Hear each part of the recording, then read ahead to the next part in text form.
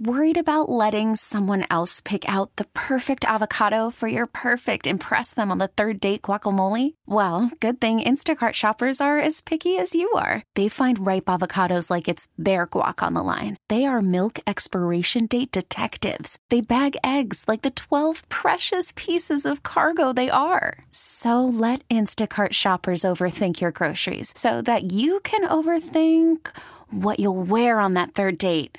Download the Instacart app to get free delivery on your first 3 orders while supplies last. Minimum $10 per order. Additional terms apply.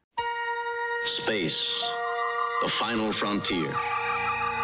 These are the voyages of the Starship Enterprise. Its continuing mission to explore strange new worlds. Boldly go where no one has gone before. Engage. Direct Enterprise. This is Captain Jean-Luc Picard. Captain Catherine Janeway. Captain Sisko. This is Captain Jonathan Archer.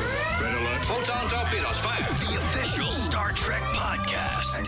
Engage. Make it so. With your host, Jordan Hoffman. That, sir, is illogical. And make sure that history never forgets. This is Engage. Hailing frequencies open, sir. And welcome back, everybody. Welcome back. We made it, Brian. We made it. It's mid-season. It is. How does it feel to be mid-season? It feels great. I mean, the first thing I thought was like that's how you leave a cliffhanger.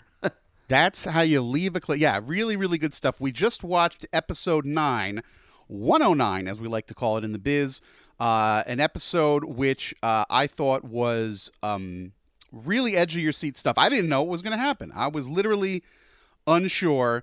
You know, they killed off so many key characters already on the show. I didn't know who was going to live or die, who was going to go into a spore coma, what was going to explode. So I was really on the edge of my seat, and I really dug it. So it's time to dig on our heels and do a nice recap of this. Our last recap for a couple of weeks, almost a month and a half, until season 1.5 begins. Which is January 7th.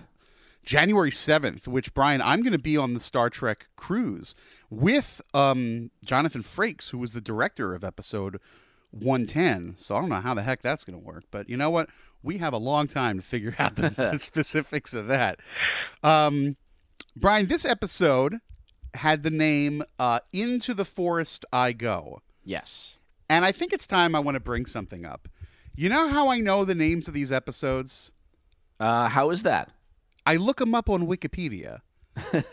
Nowhere in the show does it actually have the name printed, unlike Star Treks of the past. You know, on TNG, you would have the cold open, then you would have the theme and the cool graphics, and then you would go away and get a commercial, and then you would come back and it would say, Best of Both Worlds Part 1. With this, you don't know until you look on Wikipedia the next day. Is that right? I wonder if it's written in the credits anywhere, like the closing credits, maybe. Who can wait until by the closing credits? True. I'm scooping my brains off the carpet because the show's been so good. So, anyway, the new episode is called "Into the Forest I Go," which is something that Stamets mumbles to Dr. Hugh Culber in his Mycelium delirium when he's jumping like a lunatic. So, which I don't know if it means how to interpret it, but anyway, that's the episode's name, and that's my commentary on the titles on this one. But there's a lot going on, Brian. First of all, I think it's time to say the following thing: a global note about Star Trek Discovery, and what my number one takeaway is so far. Are you ready for this? I'm ready. Here it comes. Jason Isaacs is one of the greatest actors working today. Yes, I completely agree. I have fired a photon torpedo at Hollywood. It's not that Jason Isaacs has been lingering in he's not been unemployed his whole career. He is not a young man. He is a handsome man. Don't get me wrong. But he is in, according to Wikipedia, which I've now revealed to be the backbone of this podcast, is where I get all of my information. Jason Isaacs is a man 54 years of age. He is in the shank of his career, and he has been working nonstop for decades in both theater and film and television. For example, in the early 1990s, he played the role of Lewis in the British premiere of both parts of Angels in America, which is a big deal if you're a theater guy. He's been probably, most famous, and the thing that, was going to put his kids through school and bought him a nice house was he was, of course, in most, if not all, of the Harry Potter films. Yes. As Draco Malfoy's father, Lucius. And although he was not the star, he was a pivotal guy who would show up. But you look back, the dude was in the movie Dragonheart in 1996. He was in Event Horizon. Oh, yeah, that's right. Yeah, and that movie rules. Event Horizon was directed by a fellow by the name of Paul W.S. Anderson. Not Paul Thomas Anderson, Paul W.S. Anderson. And he's been in a lot of Paul W.S. Anderson's films. Now, a lot of those movies are terrible, but he's kind of Paul W.S. Anderson's, guy. Like, he shows up in a lot of stuff. He was in Black Hawk Down. He was in the movie... No, he was one of the voice... He does a lot of voice acting, too. He was Sinestro in one of the DC animated films. Oh, that's right. He was Lex Luthor in something else, and he was Admiral Zhao. He was also Ra's al Ghul in one of the Batman animated movies under the Red Hood. This guy is all over the place, and he was Admiral Zhao in Avatar: The Last Airbender. Oh, which is a great show. I love that show, and in a lot of other stuff. So I guess what I'm saying is, it's been sometimes there are actors who show up and they just kind of. You don't, and maybe it's my fault, but like they just kind of recede into the fabric of the show or the movie, and you don't really realize how pivotal they are. And it takes. Now you watched the OA, right? Yes, and actually his performance in that is very comparable to this. He's although he's more of a villainous character, it's very like nuanced and kind of gray, and you kind of like you don't really know where to think of it in terms of good or bad, I guess. Yeah, I got to watch the OA. I haven't watched the OA. It isn't for everybody, but something about it grabbed me, and I very much enjoyed it. And I have a few friends that I got to watch it, and they enjoyed it too. So we had some discussions about it. Yeah, all right. I'm gonna do that one because I like the woman who wrote it, Britt Marling. Yes. She made a great science fiction movie called Sound of My Voice, which I really, really like. So, Jason Isaacs, and I think I mentioned this 2 episodes ago. It kind of has like a John Hamm thing for me, like he has a real presence, and you like him and you hate him simultaneously. Yes. He can be a little bit funny, but in this episode, he really, he blasts it open. He is the hero. He stands up to the admiral, the Vulcan whose name I can't remember. Terrell, I think it is, which is funny because there's a Captain Terrell in Star Trek. Star Trek II: The Wrath of Khan, but it's a different Terrell because that Terrell was a human and not a Vulcan. He stands up to him and he saves the Pavins. He says, "I'm not running away from a fight," and then he seems like he's, altruistic, but then you really don't know. And then the moment when he finds out Admiral Cornwell has been saved, he's kind of like, "Oh, great," So there's a lot going on, and I just can't. I think he has been the surprise for me because I had my. Nothing against the other actors. They're all great. Anthony Rapp, Sonequa Martin Green, they're all terrific. But when the show's marketing was gearing up, it was all about Michael Burnham and Sonequa. And she's wonderful, but she's been, and this is not a criticism, this is just an observation, it's been kind of like she hasn't evolved past episode 3. She's been that I am low, and everything's been taken away from me, and it's been just sort of like she's been on an incline. So I guess she has evolved, but she has not changed. She's been like, I'm blanked out, I'm nothing, and I'm just going to be virtuous and true and eventually rise back into something. And along the way, she's done more missions. She started to have feelings with Ash Tyler, but we're kind of with her, so it's not like we're learning stuff about her. Does that make any sense? Yeah, no, yes. It seems like a very well plotted course with Burnham, but I feel like with Lorca, it's like ups and downs all over the place, and we just don't know where he's coming from or where he's going. Exactly. And I find him to be the most interesting character in the show by far. I know. I kind of do too, and it's pretty neat. And the one thing particular And, let's just assume that everybody listening to this now has watched the episode. There was the moment when he shows Stamets the project he's been working on, which is that each of these spore jumps, every time they ride the mycelium network of highways or whatever it is, it graphs out on some MacGuffin display portals to various parallel universes. It's a little vague, but I'll buy it.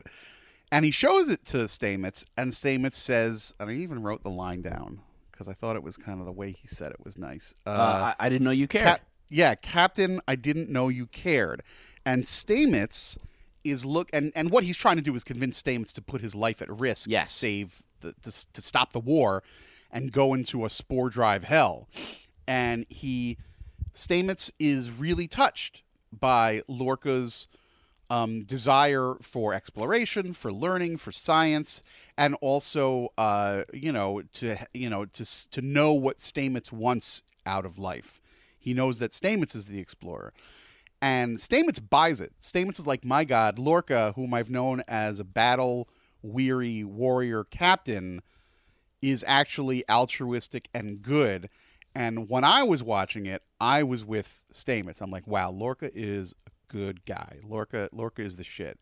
I was watching this with my wife, Brian. Yeah. And she had the exact opposite take. Well, which means she's probably right.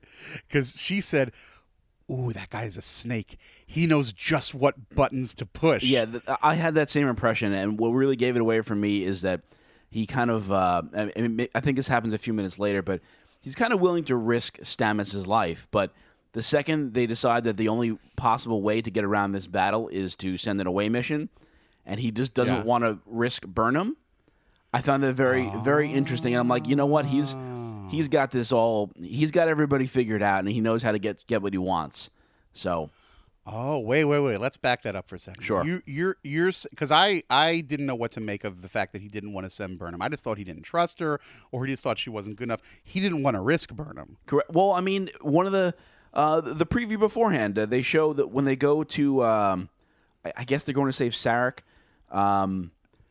He's like, he tells Tyler, make sure you bring her back alive or don't come back. He's very protective of her. So, I'm not. I still haven't quite figured out why. I mean, well, you actually suggested this a few episodes back. You think he wants to keep her around in case things go south, so he can throw her under the bus. That's right. I did say that. She is his eternal get out of jail free card. That is true. That could be what it is. But you know what? I reject this. I reject my wife, and I reject you. I think you're being too negative, and I think you need to take a cue from Stamets, and maybe give Lorca the benefit of the doubt. Or is that being really, really naive? Well, again, maybe my guess from a few episodes ago is a little on the extreme side, but still, it's. You have Stamets, who is the only person that can operate this spore drive. They don't know how to replicate it. Yeah. And he's willing to risk his life for this, but he won't risk Burnham's life. And he's shown that several times. So I'm very curious. You're 100% right, and that does a flag on the play. That requires further review. I will give you that. However, I do think, though, and this is great in the story, he's willing to risk Stamets' life because he's all in. He puts a line in the sand. He says, "Now we will end the Klingon War. We're going to save the Pavans," which is nice. He went, and that was, Burnham wants that. Tyler wants that. Saru certainly wants that. Save the Pavans. First of all, why is Saru back on the bridge when he practically committed mutiny 15 minutes ago? Well, they did give you that little nod. Like, let me talk to them. I understand their peace-loving ways. Yeah. All right. I'll let that slide. But he's gonna save the Pavans. Actually, wait. Hold on here. Let's go back one more second. Yeah. I even think that his desire to save the Pavans is also part of manipulation of the entire crew. Really, he's trying to get them on his side. It's like, hey, we need to save these people. He probably more so just wants to fight the Klingons and end the war, but he doesn't necessarily care. Maybe. I mean. He is an ends justifies the means guy, but I think let's put it this way. If he has the option of fighting the Klingons sort of in open space versus saving the Klingons and also rescuing a planet of innocent life forms, why wouldn't he want to rescue the innocent life I feel like forms? there have been situations in previous episodes where he has I guess this was when it was involving Admiral Cornwell, where they wouldn't go do the rescue mission. Right. I guess he right. was saving his own skin in that regard, but yes, and I have a theory about Cornwall for the very last scene of the show. But okay. I'm going to give him the benefit. I'm like Lorca's defense attorney. I'm going to give him the benefit of the doubt on that one. So he acts like a true Kirk era captain. We put Stan here. We're going to save the Pavans. We're going to figure out how to bust through their rudimentary cloaking device through a very wacky means of jumping all over the place like a crazy person, and he's going to risk Stamets. Now, this is something that's different, though. I don't think I've ever seen a Star Trek captain or that would risk his crew member's life so obviously. Like, there have been captains that have stood aside when somebody else rose from the ranks and said, "No, let me. I will, I will ride into danger." I've seen Spock do that 100 times, and Kirk allows it. And there are other examples of that. But in this case, he doesn't order Stamets to go into what could very well be suicide, but he comes pretty close. He kind of twists his arm into doing it. Yeah, and he definitely encourages him. And I think that's something you see. Yeah, it's very new. You see that in other war movies, like you see that in K-19, The Widowmaker. For those who ever saw that, where he orders, there's only one dude who can go and fix the whatever it is that's underwater, and he knows the guy's going to drown, but he sends him anyhow and makes him go. And you see that in Lee Marvin in The Big Red One, when they're on Normandy Beach and they've got to lay they've got to run across a part of the beach, and everybody he calls to do it, he goes, Thompson, get up here, run over there, and Thompson gets killed, and he goes, you, McMurray, run over there, and he's just ordering people to their doom, but not on Star Trek, so that was kind of some heavy stuff. Yeah. But Stamets is, that's why my wife was saying he knows how to push his buttons, because Stamets technically volunteers for it, but he kind of got talked into it. Yeah, he absolutely did. I think, as we said, he knows how to he knows what pushes people's buttons. So right. But also as a general in war, this is a moral. Is what Lorca did right? We don't know if Stamets lives or dies, because at the end everything goes kablooey. But let's say Stamets did die. But which I was questioning this episode, believe it or not. The whole the Into the Forest thing, and when he mentions that in the kind of the stupor of the many jumps, I thought you know what? He's gonna go into the light, and that's gonna be it. Yeah, I didn't know either. I don't think he's dead yet. I think that when we get to the next episode, he's gonna be spazzed out in some way. But we saw Georgiou die. We saw what's her name, the first security chief, die. It's not been. We saw Snailhead get killed on the Shenzhou. So let's say he did do it, though. If he ended the Klingon War by sacrificing his own man, it's not exactly the most noble way to go. But these are trying times. War is hell. It's not. Yeah. It's not easy to know. So anyway, I thought it was interesting that they went that route, but we definitely got to see Lorca be the hero, and then we absolutely get to see Michael Burnham be the hero when they're on the sarcophagus ship. They find the Admiral. She can't move. Tyler gets PTSD'd out when he sees, and I was already Lorel. questioning what this was about. The second I he's saw it. totally Vok. He's so Vok. Yes, there's a scene later that 100% yes. He's the Vokiest Vok there ever Voked. He's 100,000% Vok. Yeah, no, he flipped out, so he's down, and Michael Burnham is like, I will go. And she zooms off into battle. Now, why the hell did they have to put those two? I mean, it's a TV show, I know. But they got to put one homing beacon somewhere, like, in a broom closet where it's fine. But then they have to put the other one on the bridge? And how no one saw her is beyond ridiculous. me. Well, I mean, they did establish, granted, they were very lucky. Michael Burnham and company are very lucky in that the bridge of the sarcophagus ship is crazy. Like, had it been the bridge of any other ship anywhere in Star Trek, she would have walked onto the bridge and they'd be like, who are you? What are you doing here?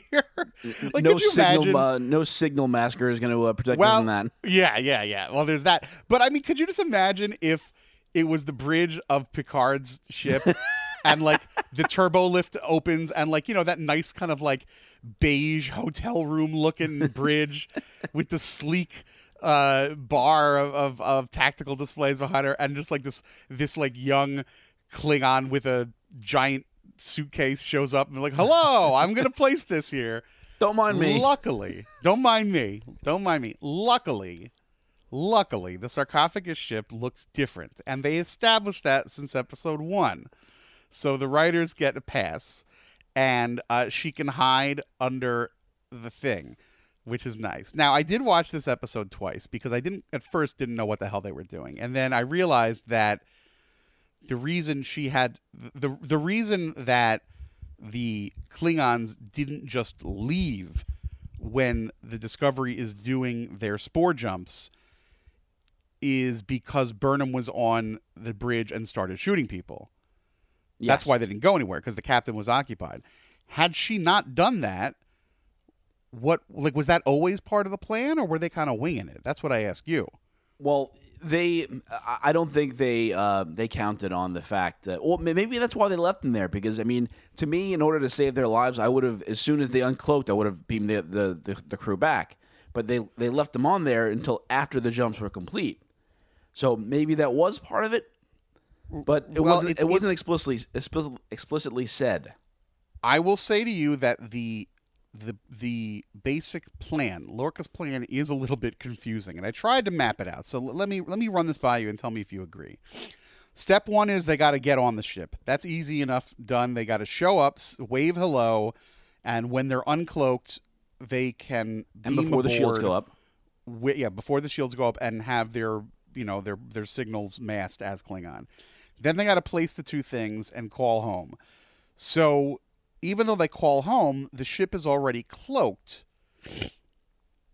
So, and the ship has to be cloaked for them to get the vectors of every angle. That's why they were jumping around, was to take ostensibly snapshots with their sensors of every angle of the ship. Why they had to do it by jumping and not just by doing figure eights in space, I don't exactly know, but I guess they had to pinpoint certain sections, and it was. What I took out of it was that earlier on they said how the Spore drive works is it needs like some massive amount of computing power. So I figure that, and so they need an organic component to it, like a brain or the tardigrade or whatever. I think that the jumps were allowing them to use that processing power to kind of speed up the process, because they said it would take days or hours or something like that. Right, but how? I don't know how the jumping. Yeah, at that point, using the Spore drive and activating it, I don't know. Maybe just they were kind of running the equations through Stamets in a way, I suppose. That's how I rationalized it. I could totally be wrong. Okay. But that's good. You know, I had a friend who was a screenwriter, and he once told me that as long as you, the writer, knows what's going on and it's kind of locked in, and you leave just enough breadcrumbs for the audience to basically follow along, it's kind of okay. Like, it's all right if the show is one step ahead of you. You just kind of have to trust. So I think your theory, there's got to be some reason, but at first it was like, we need 5 days to process it, but not if we can jump around. They didn't connect the dots for us, but I like your answer there, that somehow spore jumping, means a compression of time to compute this information. But there still was the question of how did they, while they're doing their jumps, and they did 133 of them, you would think that the sarcophagus ship would just be like, what the hell's going on? This ship's gone crazy. We're out of here. And zoom away.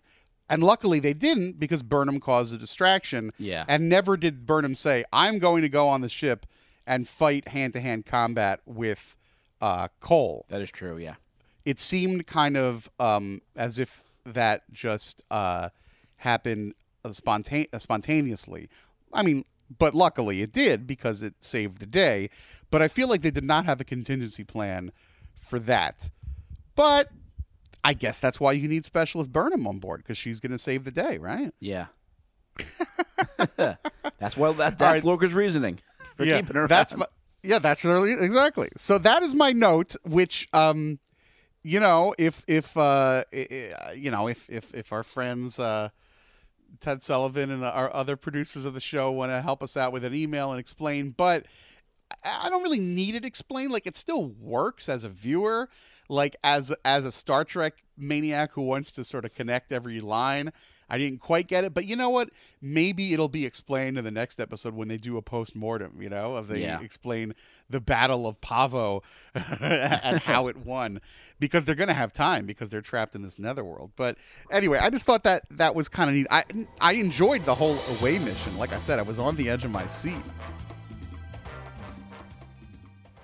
Worried about letting someone else pick out the perfect avocado for your perfect impress them on the third date guacamole? Well, good thing Instacart shoppers are as picky as you are. They find ripe avocados like it's their guac on the line. They are milk expiration date detectives. They bag eggs like the 12 precious pieces of cargo they are. So let Instacart shoppers overthink your groceries so that you can overthink what you'll wear on that third date. Download the Instacart app to get free delivery on your first 3 orders while supplies last. Minimum $10 per order. Additional terms apply. This is Engage, the official Star Trek podcast. Energize. What really surprised me, what looked like the death of Cole, right? It looks like he's done. Yes, I agree. But it's always but. I happened to just watch literally. Actually, wait a minute. No, he didn't die. I remember her jumping away. She jumped away. L'Rell jumped into the beam. L'Rell's on the Discovery. No. But you're talking about Cole. On the ship, the sarcophagus ship explodes. It looks like everybody gets killed. Yes. I forgot the ship exploded. Oh, my God.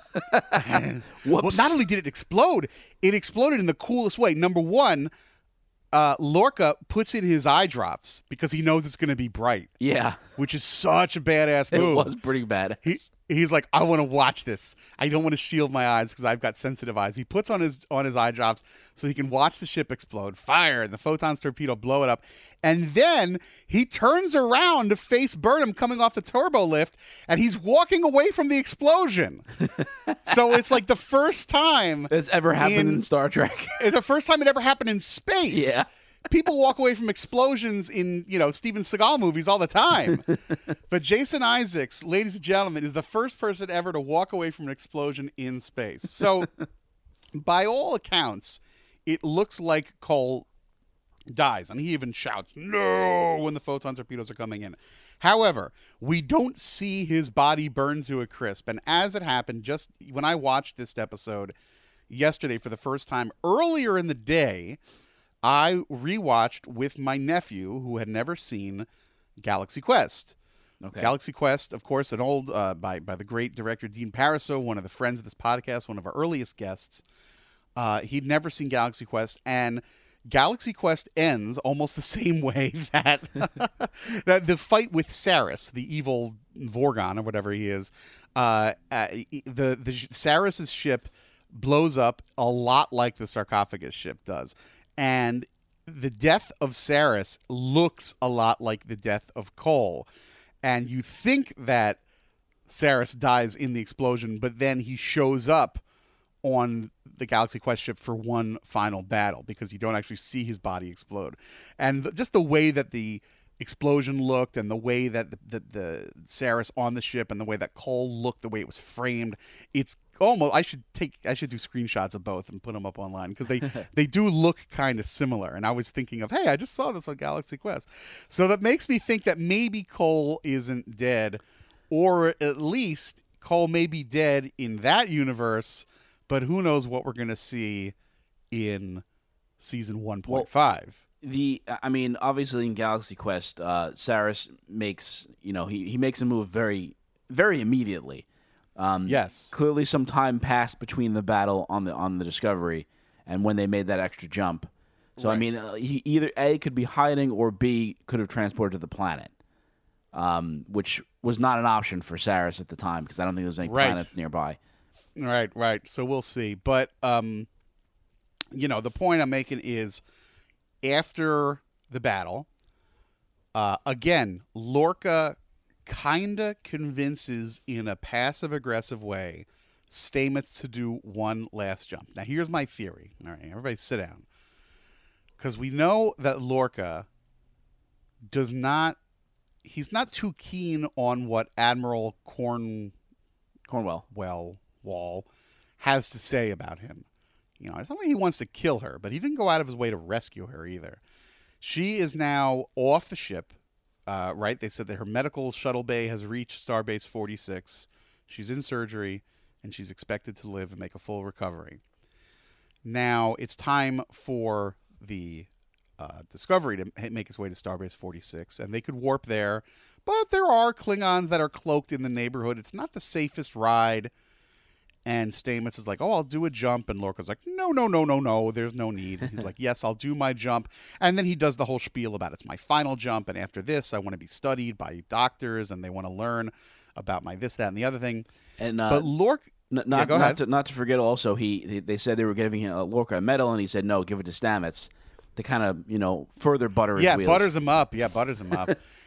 So Stamets and Lorca are the only two people that have been discussing the fact that Spore technology, Spore jumping, has given them some sort of insight into parallel universes, mirror universes, if you will. So Lorca probably wants to hide for a while. He's ashamed of what he did. He knows that his number's up with Cornwall, and who knows what he wants? Who knows? He's also got his own PTSD from his battles, That's true. That's a running theme in this show. My theory is this. Anyway, so the last beat of the show is they do their final black alert, and then the ship, as you see, kind of does something kooky. It makes like a double when it spins around. There's a mirror image, if you will, and then they go, where have we gone? We don't know. And there's never been something like this. They just jumped 133 times with no problem. Why would this jump be an issue? And also, why would Stamets kind of know, right? He's given the vibe that he knows something's up, Well, it's very... You go ahead. Clearly, this is all Lorca's doing. You see him punch in some coordinates that looks like, similar to the text on the screen when they were doing the other jumps before. Yeah. He clearly hit some coordinates in that had to do with that experiment that was furthered by the jumps from earlier. So he used that data and he put that in there so he could run away. So you think what I think, that the big cliffhanger is not just a random No, it is error. Absolutely by Lorca's design. Oh, okay. Here I was thinking I was going to have to convince you with my crazy absolutely. Theory, but you agree. Oh, okay, good. So we both agree. Because I think that's what happened. I think that it was not just a rudimentary problem, because it would make no sense. They've been jumping all day. But then, so why Stamets acts really weird, as if he knows it's going to happen. I think it's because he has insight into... I don't know. Now that vibe I didn't pick up on that. He seemed completely clueless to that. I mean, like you said. I was thinking. All right, that's a good. Well, I was interpreting it as he was being very fatalistic. You think that maybe he was just being romantic because he knew it was. They were going to soon be back at the starbase, and he was going to retire. Exactly. He was basically going to go be studied, and he was talking to Dr. Hugh and how they were going to go visit the moon, or there's some opera there that he's going to go sit through. I mean, I don't think that he would have done that knowing that was Lorca's intention. I mean, he's absolutely going to figure it out, be the first one to figure it out, but I don't believe he knew it doing that last jump. Okay. All right. Open to interpretation. Yeah. I don't know. I guess I was getting a vibe. I mean, maybe I was just getting the vibe like this is all ending too happily. Something bad's got to happen. Maybe that's just what it was. But yeah. So you think so? It was not just a regular error. I love the way they showed the mirror. Because the first time you ever see a mirror episode in TOS was when the ship would do flippy floppy. It was facing right, then facing left, and it went back, and then it toggled away. This I thought was really cool the way they visualized it. But yeah, there's somewhere else, and there's dead. There's debris. They're in a debris field. Somebody says, "Is this Klingon? Are these Klingon Klingon debris?" And they don't know. Yeah, I was wondering if the. I mean, I saw a lot of red in that debris. I was curious if you had any insight into anything with that. Red. I know that Vulcan science ships had a rust color. Could have destroyed Vulcan ships, but like a brown. But I don't know. Either way, it's pretty cool. And the other thing, if Cole is dead, it is interesting how yes, we've had a full arc. We've had the Klingon arc, and it ended, and now we have a next arc. Where now it's a real. Yeah, the first part of the show is over. It really feels like this is the next chapter. Now they're in Mystery Land. I think probably the Mirror Universe. Yes. They're in the Mirror Universe or somewhere, and that will be the next X amount of episodes is getting out of the Mirror Universe, and then we'll do the next adventure. But there are some, which is great. I mean, that feels like a real show to me. It's a real way to start the next part of the show. But there are some lingering things, which is Tyler Correct. And Vok. And you were the first to float it, and I thought you were crazy. But I believe it now. Vok is a Manchurian candidate. He does not know that he has been given false memories. And, that was somewhat triggered by seeing L'Rell. He... because the number, from the beginning, the numbers never added up about how long that he was there. Yes. But I really do think now that he's Vok, some people in the comments think that I'm nuts, but Brian, you knew from the get-go. You knew what time it was. Too many years of watching plot twists on Game of Thrones. That's what it is. Yeah. It's funny. Game of Thrones. Cole is Khal Drogo. Yeah. He was the big bad guy for the first half of the first season, and now he's gone. Yeah. That's Cole. And Kenneth Mitchell, the actor, if he never comes back, he can still be the Khal Drogo of the show and come to conventions. But, Brian, I say it again. You knew what time it was. I did know what time it was. And you know why? I did. Listeners of the show should know that Movement Watches is the exclusive sponsor these days of Engage, the official Star Trek podcast. And Movement Watches are sleek, handsome, beautiful, and very nicely and reasonably priced watches that they look like $1 million, but they cost under $100. And if you go to mvmt.com/engage, you get 15% off and free shipping. And you're going to say, what do I need with a watch? If I want to know what time it is, I can look at my phone. And I say, no, that's a loser's way to know what time it is. Your phone is in your pocket. You're wearing jeans. You're sitting down. By the time you know what time it is, you've been digging around. By the time you get there, it's a different time. It takes so long. These movement watches were designed by two guys. I forget their names. Brian, you remember their names? I don't remember their names. Let's call them Cole and Takuvma. Sure. So Cole and Takuvma. Wait a minute, but Cole and Takuvma didn't get along that well. Yes, but they actually shared a sim. It's funny. Cole and Takuvma share a very similar political theory. They are pro Klingonists, even if they don't see eye to eye. True, and but you're right. They want the same goal. Let's call them Vok and Takuvma. All there right? we Vok, go. Of course, one ended up dead, and the other one is disguised as a human. But nevertheless, Vok and Takuvma were two young Klingons who were right out of college, and they had entry-level jobs at fancy places, and they wanted to look slick. They wanted to look like they impress the boss. But they didn't have money to go to a department store and spend $500 on a stinking watch. So they started making their own. And that's what these are. These are great. They're like in disguise. They're like having a pattern simulator for your watch. It's like you can be Lieutenant Tyler even though you're really Vok on the inside. They're handsome looking, and like I say, they're about $95, but they look really sleek. Check out the designs yourself. Don't just listen to me. You go to mvmt.com/engage, and you'll see how nice they look, and then you'll find out that with the shipping and everything, you're looking at under $100, maybe $100 if you get one of the end of the line ones. They're maybe $105, $110, but by and large, they're around $100, and I think you're going to like them. So MVMT Movement Watches is the way to go. And Brian, like I said earlier, you clearly had your eye on. You knew what time it was because you called Tyler being a Vok of a like sleeper cell. And I think that's what it is, because he's experiencing PTSD of certainly just kind of the overall sexual abuse and torture. But there's in the imagery, there's like a wash of imagery, and it involves a lot of like drills. Yeah, he saw some saws and stuff. Yeah, and he doesn't have scars on his face. That was the biggest thing. I mean, if you're really getting tortured, I mean, there's no way they're going to leave you completely intact, like physically, like that. Yeah. I mean, who knows what's going on under his shirt? But he's got Shazad Latif is a beautiful man, and he's he is a beautiful, handsome gent, and he does not look like a guy who's had drills in his face like they have in those dream sequences. So. Yeah.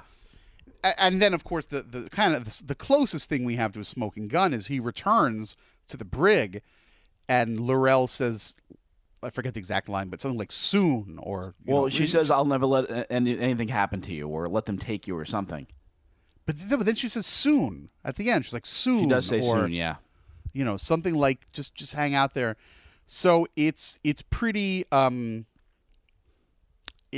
weird. I mean, the cover story kind of works. It could just be, if you want to take it all on face value, that Tyler was there for 7 months, and she was his torturer, even though the numbers don't add up, because she was on the sarcophagus ship, floating in space, eating garbage for a while. And it could just be that she fell in love with him and has some sort of weird reverse Stockholm syndrome affection for him. That could be the case, but I don't think so, because we've seen her be very manipulative with the Admiral. Yes. I mean, we really don't know what her true intentions are. We suspect that she has an allegiance to Takuvma.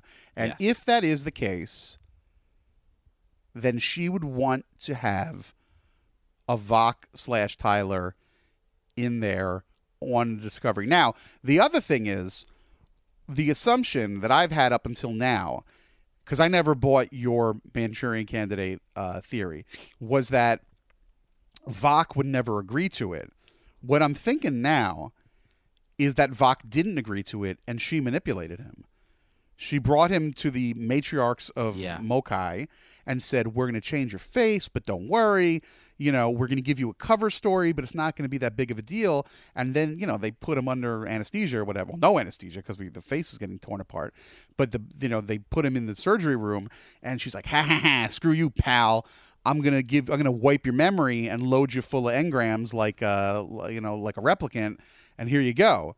Could be, because who knows? L'Orelle is not necessarily a trustworthy person. I don't know. I think that they in the time that L'Orelle and Vok spent on the sarcophagus ship, they kind of developed a relationship of sorts, and I believe that, I mean, the fact that she knows that's Vok under there is why she sought out Tyler in a sexual regard, So I mean, I think she's very, very clearly knows what she's doing with everything, and she may. I don't necessarily know if she's trying to pull one over on him, but I think that she may legitimately care about him. Yeah, I don't know. I mean, maybe Could go either way. It really could go either way. I mean, yeah, I possible. also find Lorel to be a very interesting character too, to be perfectly honest. Yeah, everything's wild. I mean, it's good. There's a lot of unanswered questions, which I think is really great. But I must give you credit, Brian. You all signs point to your theory being correct. And if somebody wants to go back and be a historian of this podcast, one can find somewhere in the notes, in the historical records, me saying to you, "Pish posh, Brian, you don't know what you speak of," and now it looks like I'm eating my words. It looks like you were right. So now the real question is that how does it resolve itself? Does it resolve itself with where Vok wakes up and he's like, "Okay, yep, I'm with you, Lorel. Let's go take over the ship," or is he going to fight it and try to stay as Tyler based on his romance with Burnham? Yeah. Oh, that's definitely what's going to happen. He's gonna wake up. Listen to me. That's definitely what's going to happen. But what I think will happen is when the awakening happens, and they'll probably have a Klingon name for it. You're experiencing plach. When he experiences whatever, the old memory of Vok will reemerge, but it will not subsume everything he's experienced since the transformation. So he's going to remember everything he's done. And one of the things he did was fall in love with Burnham. Yeah. And he's not going to want to go back. Isn't that what Dark Matter, the sci-fi show Dark Matter, is about? I haven't watched it, but I read the comic that it was based on. I read it like the first X amount of issues. Have you watched Dark Matter at all? I have not. I've not seen the show, no, but I've heard of it, but I'm not sure. Yeah, Dark Matter is a recently canceled sci-fi show that has a bit of a cult following, and they say, unfortunately, that it just cut off right in the middle. Like, it's one of those tragedies where they're like in the middle of a great arc, and then it's like pulled the plug. But I read the first, let's say 3 or 4 comics. I think it was a Dark Horse, or maybe it was. I guess it was Dark Horse Comics that did it. Maybe it was one of the other ones. What's the one that Image? Is that what it's called? Image Comics? Image, IDW, Dark Horse. Those are the. It wasn't IDW, but it was either Image or Dark Horse, and it was really cool. And I don't remember it too well, but they all wake up with amnesia, and then they discover that they're bad, right? And it's like, oh, you know what? I might have seen the pilot of that show actually. Now that you mentioned that, yeah. Anyway, so I think that's the road that they'll go with this. Although maybe they won't, because that's the right. cliche. It is Dark Horse Comics. Dark Horse Comics. Yeah. Dark Matter, Dark Horse. A lot of darkness. I think that maybe that won't be the way they're going. I mean, look back at the last episode on Pavo, where you're watching it going, oh, Saru is going to become good once the blue light bugs leave him. And Burnaby says, "Saru, this is not you," and he goes, "No, it is me. Finally, I'm free." And he's not possessed. They did a switcheroo, so maybe they'll do a switcheroo here. Well, but I feel like I'm reminded of. I hope I'm not spoiling this for anybody, but have you ever watched Agents of S.H.I.E.L.D.? I watched no. Okay, so I'm going to spoil season 1 a little bit here. The first season was a little rocky, but towards the end of it, once the Winter Soldier movie came out, it got pretty good, and they had a character on that show that was with the team the whole time and everything like that. And then after that flip, you find out that he was a double agent the entire time and was completely aware of it. And they committed to it, and he stayed a bad guy for the series, and I was always impressed by that. So maybe they will follow suit, because you don't see that very often. You usually see them kind of have the change of heart. Right, kind of what we're expecting. You know what would be the most badass thing for Discovery to do is to never show Vok again. Yeah. It's like he never gets mentioned, and Tyler is Tyler, and we've been wasting our breath this whole time. And just Tyler is Tyler. Yeah. And and Vok is like, and then maybe a long while from now, Lorel, somebody mentions Vok, and Lorel's like, yes, he is on the moon of Matriarch, and one of these days I got to go back there. And then you cut to that. you cut to the matriarchs of Mokai, and like Vok is just there like playing solitaire, just like, hey, hello, I'm still here. What's going on? Yeah, that would be. You know what? I'd be totally into that. I really would. I'm going to make a note. I'm going to send an email to my friends. I'm going to send it to info@StarTrekDiscovery.cbs and send that to the producers and tell them to do that. Other little notes I had, like I mentioned, I watched this episode twice, and I didn't really catch it the first time. Dr. Culver is screaming about Stamets' white matter counts in his temporal lobe. What the hell kind of technobabble is that? That's fantastic. I have no idea. What is white matter? I never heard of that. It's so cool. But like it was the type of thing you don't even hear the first time. It's like his white matter counts in his temporal lobe. Like, good for you. This episode was written, by the way. I met one of the two women who wrote it, Erica Leopold and Bowie Yun Kim. I met Bowie briefly. I met her very, very briefly in Las Vegas, but it was a very warm meeting, and she was just the bee's knees. She was just she was part of the the costume contest pre-judging, because in Las Vegas they have so many awesome people that come in costumes that there needs to be they need to reduce it down to 25 or 30 per category, best or else the best.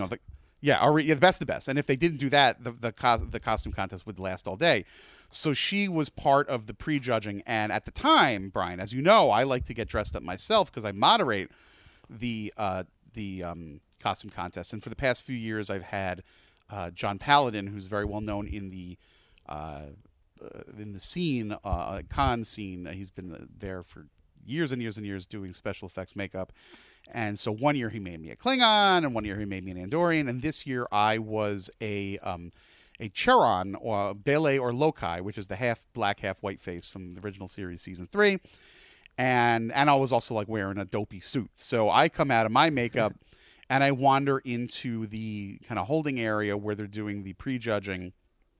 And it was Bowie and one or two other people. I forget who else it was. It might have been Terry Farrell, might have been involved. But anyway, I was just watching her watch the characters, and she was like so thrilled. I think it was her first convention, and she's relatively young. And she was just overjoyed and really into the detail and knew like a lot of the deep cut stuff. I mean, some of these costumes are like, I'm in season 4, episode 3 of Voyager for 2 seconds, and I am a blah. And she knew a lot of it. And what she didn't know is she didn't try to fake, and she was really detail oriented and just really cool. And then, so we talked for 2 minutes, but like I got to watch her interact with the fans. And, at the time they didn't know who the hell she was. This episode hadn't come out yet. But anyway, that's just my way of saying that I am in her corner because she seemed really cool. Nice. Her partner, Erica, I haven't met, so I have no opinion of her, but I'm sure she's very nice. Okay, so what is the next little note I had was... I think it was the white matter was something that was funny, and Burnham being a badass. Everybody comes home, and then the drops in the eyes was, I think, my favorite part of the whole episode. Yeah, that was, as you said, very badass. Yeah. So that's, I think, what it's going to be. So we've got now officially a half season done. We've got a story arc done. The Klingon War is basically over, as far as I'm concerned. They blew up the mothership. They know how to crack the code of the rudimentary cloaking device, and the Federation's probably going to break. They're probably going to blow up maybe 4 or 5 more ships, and then the Klingons will surrender, and that's that. But you know what? We're not going to see it because we're going to be trapped in Mystery Universe, and that also means who the hell knows what this next half season is going to be about. Yeah. I have one idea. You ready for this? Sure. What's to say, and I have no evidence of this whatsoever. Nothing. But wouldn't it be amazing? Would it not be amazing if Michael Burnham... Oh, and speaking of closing out the arc, she got Giorgio's badge back. Yes, I forgot to mention that. Redemption for Giorgio. I wanted her to walk over to Saru and hand it to him so badly, but she didn't do that yet. Oh, yeah. Why didn't she do that? Maybe she will in the next episode. No, she should have done it then. Brian, make them change that. That would have been so much. That would have brought a tear to my eye. Yes, it would have. You're right. Well, here's my theory. We saw Giorgio's badge in this one. What about in episode 10? We see Mirror Universe Giorgio. Oh, and that would be a great way to bring back Michelle Yeoh. It would be great. It would be great to bring her back, and it would be super great if Burnham and Saru had to fight the evil version of their mentor. Oh, that would be fantastic. Yep. I mean, the other thing I keep thinking about, too, is that, as we've mentioned, there is no prior knowledge of Discovery in any other Star Trek series because they hadn't created it yet. But, you know, and we had even floated this early on in the show, is that what if they go to another universe and they don't come back? And that's why we don't know about it.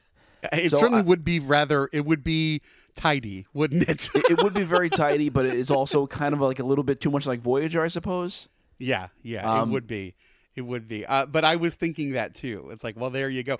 Part of it was like when they did that, the last shot had me I was like kind of all over the place. I'm like, first of all, I was like, they killed Cole. What the F? And then like Stamets is now like tripping out. He took like 1,000 doses and he's just like twitching on the floor. What's going on there? But he's not dead because I didn't want him to die. By the way, we didn't mention finally the Stamets and Colbert kiss. Yes. Which was very nice because that was a boundary that hadn't happened, and the first time you see them as partners brushing their teeth, which some argue is even more intimate, and they didn't kiss. It was like, hey, I thought they were going to kiss, but all right, they didn't. And now they saved it and they did it nice. Yeah. When it finally happened, it felt very, very real and very organic, and it was like a high pressure moment, and I was with them, and I you're invested in their relationship. They worked together. You felt nervous for both of them. On the same note, I yes, I agree that felt very much like a high point, but at the same time, to go back a little with the PTSD scenes with Tyler and Laurel. Oh yeah. I mean that was a little more, probably the most graphic scene like that in any Star Trek. Is it fair to say that? Yes. And I'm pretty sure I saw some partially nude Klingon parts there as well. I would, yes. It was a little risque, and it's not meant to be titillating at all either. It's very upsetting. So it is probably, that scene is the most graphic in every sense of the word. Viewer discretion is advised, not because so much of the nudity, just sort of the upsetting nature of what's going on in that scene. Yeah, but I felt that those two things actually very much mirrored them, thematically. Because there was something groundbreaking in a very negative way, and there was something groundbreaking in a very positive way. Yes. There was this scene of I guess rape is the word to call it. He was being raped by her. Yeah. And he was very upset remembering it, and then there's a moment of tenderness and care between two individuals who happen to be of the same gender, which is something that some people in our society do not accept, and they can go screw themselves. So that's right. It was kind of putting them side by side. I imagine was no coincidence. That was something thematically really neat. So there's a lot going on at the end of this episode. And, you have Tyler remembering this horrible thing. Also, the implication, I don't think that Tyler and Michael Burnham were intimate with one another, but they do sleep on the couch together, Yes. in their clothes. So I don't think they were physically intimate, but I think that they were, their bond has grown exponentially, in a matter of time. So it's going to be, they really are a pair at this point. So that's a whole thing going on. Stamets' eyes are glazed over. Oh, yeah, I forgot about that. Yeah, he's looking like a lunatic. And then they don't know where they are. And then they pull out. I think Saru might have the last line. He goes, "I do not know where we are." And then they pull out of the window and they go through the vastness of space. And part of me was like, I was in such a daze that I'm like, what the F are we going to see? And I'm like, we're going to see the old Enterprise. Like, we're going to see 1966 James T. Kirk with the velour shirts. Like I had my brain was just like firing. I was like Stamets on a mycelium spore bender. I didn't know what I was gonna think. And for a minute, I'm like, what are we gonna see? They're gonna be at Deep Space Nine. There's all kinds of crazy shit's gonna happen. And then it just ended. I'm like, all right, calm down, calm down. They're just in another place, and we gotta wait a few weeks. But the ending really had me amped. In a way. Absolutely. That's exciting because I'm watching this show as a borderline 10 levels removed insider. I know a little bit about what's happening, but not enough. But this was a moment where I was totally not thinking about this from a critique or, a podcaster's point of view. I was just in the scene, in the moment. In the moment and very excited, yes. Yeah. So to that end, hats off to everybody, to Bowie Young Kim and Erica Leopold and the director whose name was... I had it written down. I don't know. John Q. Smith and whomever and all the producers and the entire cast. You did it, You resurrected this property in 9 hours. We went from having nothing to getting us to this point where we are now, God knows where in the timeline. And I'm in it. I care about these characters. And it's a really big deal. And with all sorts of obstacles, business obstacles, you're on a streaming service that nobody has. And you got to pay for it. And there's still commercials. Good luck getting people to sign up. By the way, you have one of the most famous and reputable executive producers running the show. And he's going to write the first two episodes. Oh, but guess what? He's gone now. And you got to start over. Good luck.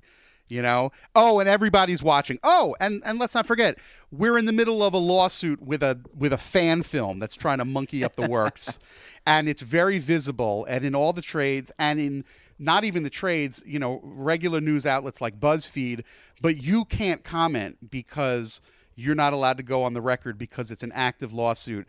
So that entire article that my colleague Adam Very, who I admire a great deal and did a great amount of work on, there are quotes night and day from the other side, but nobody from CBS was allowed to discuss it because they had a gag order on them. So good luck getting your show going. They overcame those obstacles, much like Michael Burnham herself, Brian, who was considered the mutineer and sentenced to a lifetime in prison. A lifetime in prison. And then on a shuttlecraft where the pilot was killed. And, were it not for the tractor beam that saved them, still, somehow, she persevered. She found her place on the new ship.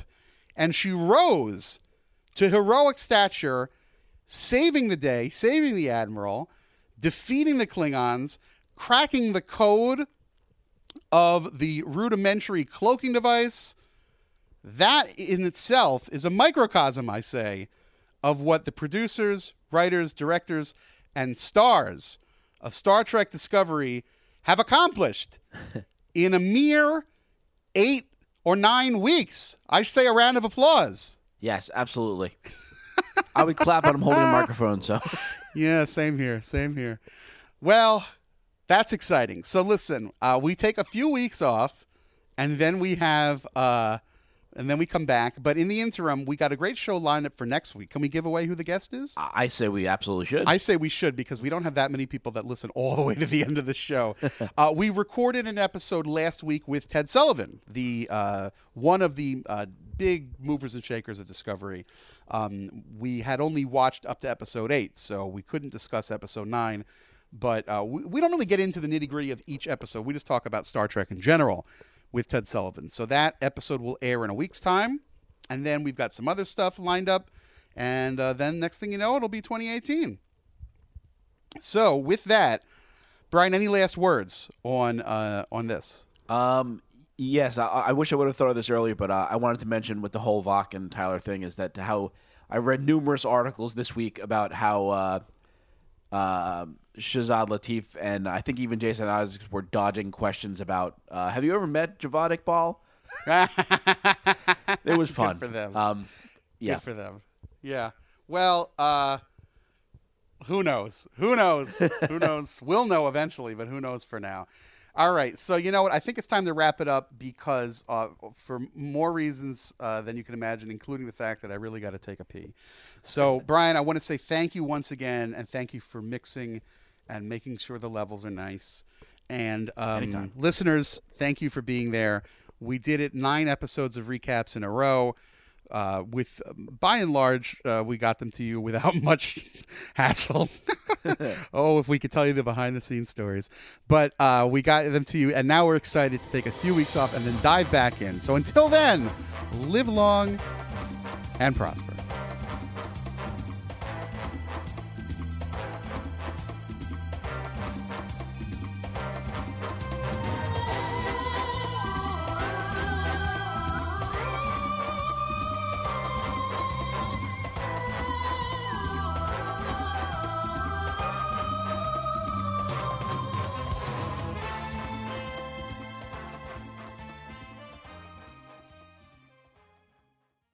This episode is brought to you by Progressive Insurance. Whether you love true crime or comedy, celebrity interviews or news, you call the shots on what's in your podcast queue. And guess what? Now you can call them on your auto insurance too with the Name Your Price tool from Progressive. It works just the way it sounds. You tell Progressive how much you want to pay for car insurance, and they'll show you coverage options that fit your budget.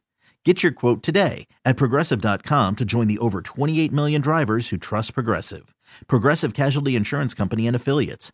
Price and coverage match limited by state law.